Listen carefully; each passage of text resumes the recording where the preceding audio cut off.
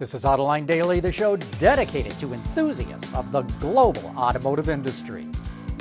We start out in France, where the government is going to offer a comprehensive aid package to its automotive industry. Bloomberg reports that the government will provide a €5 billion loan to Renault.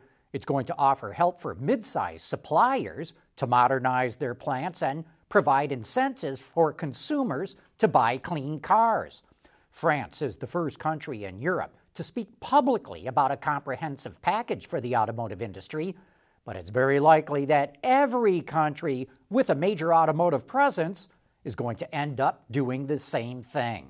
Over the weekend, Hertz, the daily rental car company, filed for bankruptcy. This is the first big-name automotive-related company to collapse due to the virus crisis, but it's not going to be the last one. As we keep pointing out, the daily rental companies buy nearly 2 million new vehicles a year in the U.S. market alone. This doesn't mean that all the daily rentals will collapse. Hertz was struggling financially before the crisis hit, but it's clear that the daily rental segment is not going to buy nearly as many new cars as it used to. Canadian billionaire Lawrence Stroll, who became chairman of Aston Martin earlier this year, is shaking up management. CEO Andy Palmer stepped down from the position on Monday, and he's being replaced with Tobias Moers, who was most recently CEO of Mercedes-AMG. While it might seem strange to see a German running the British automaker, it makes a lot of sense because Daimler owns a 5% stake in Aston, and it supplies Aston with Mercedes-AMG engines. Next week, we're going to get the sales numbers for May in the U.S. market, and Ward's Intelligence says it's seeing signs of improvement. It forecasts that sales will be down 32%, which is terrible, but that's actually a 50% improvement from April. It says passenger car sales will be down more than 50%, while trucks will be down about 26%.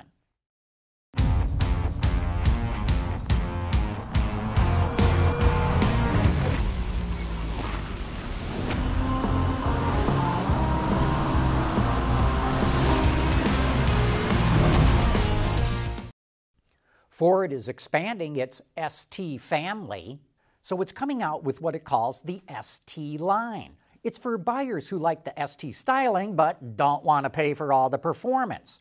The first model is the Edge ST line, which shares the looks of the regular Edge ST, but it's powered by a 250 horsepower 2-liter EcoBoost engine with an 8-speed automatic.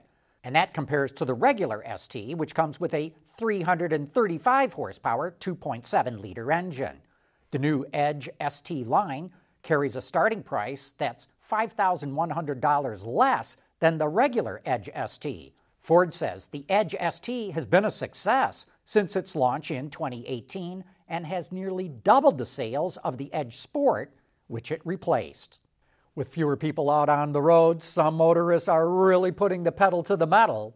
The Cannonball Run is a nearly 3,000-mile unsanctioned speed race from New York to California, and in the last 2 months or so, the record was broken 7 different times.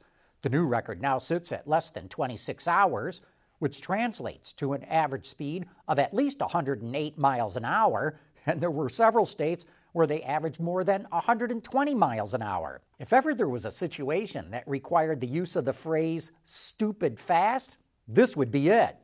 The challenge was started in the 1970s by automotive writer Brock Yates and was popularized in the 80s by the movie The Cannonball Run, starring Burt Reynolds. Have you ever heard of What 3 Words? It's a company that created a simple way to locate a person, a place, or a thing by dividing the entire world into 3-meter squares and giving each square its own unique 3-word address that will never change. So even in a huge parking lot or a building, it's accurate down to a 3-meter square. And now that you've got that, Daimler did a test that compared the efficiency of delivering packages using its standard address-based navigation system against navigation that integrated What 3 Words. 2 otherwise identical Mercedes Sprinter vans made 50 deliveries using the same delivery order, and the one using What 3 Words finished 30 minutes before the other, which is about a 15% improvement in efficiency. Most of the gains came from locating the optimal parking spot, while the rest came from having the precise handover point. Another benefit would be for new drivers who don't know the area very well. Wow, Volkswagen just cannot seem to shake this diesel emission cheating scandal. Yesterday, a German court ruled that it must compensate owners in Germany who can return their vehicles for a partial refund of the purchase price. And last week, the automaker paid 9 million euros to end proceedings against its chairman and CEO, who were accused of withholding information before the scandal became public. Volkswagen did not reveal how much the new ruling will cost the company, but so far it has paid out more than $33 billion in fines globally. AutoLine Daily is brought to you by Bridgestone Tires. Your journey, our passion. Earlier in the show, we talked about how France is going to provide its automotive industry with a comprehensive aid package. So what's the U.S. government going to do? To get an insider's view, we asked U.S. Representative Debbie Dingell, a Democrat who represents Michigan's 12th District, what's going on in Washington? And here's what she had to say. I view this as the ecosystem. Many people want to compare this to 2008, and this is not 2008, and it's not the same issues. So we have to do, I divided into three categories. One, we're witnessing this week, which is the reopening of both the suppliers and the car companies safely, putting protocols into place that keeps workers safe. We've not had formal OSHA standards, but I have spent a great deal of time with everybody trying to ensure that they have what they need, keeping people talking to each other. And this week really matters. I think Rory Gamble, the president of the UAW, is rightly worried about people going back into the plants and listening to the protocols and following the protocols that have been put into place, which is why it does matter if the president wears a mask or not when he's in the plants. This is week one. I think that many people have the worry that people will begin to get a false sense of complacency and not do what they have been told that they need to do when these plans were put together with both labor and the autos. So that's phase one. Two is what I've been working with Julie a great deal, liquidity for not only the OEMs, but the supplier community, particularly tiers 2 and 3, so that they have the money that they need to operate. And we're trying to get Main Street, the Main Street program that was passed in the first CARES 1 bill, Treasury, to help make some of those dollars available. And are also working with the OEMs to make sure they're trying to help suppliers, but also make sure they have the liquidity that they need.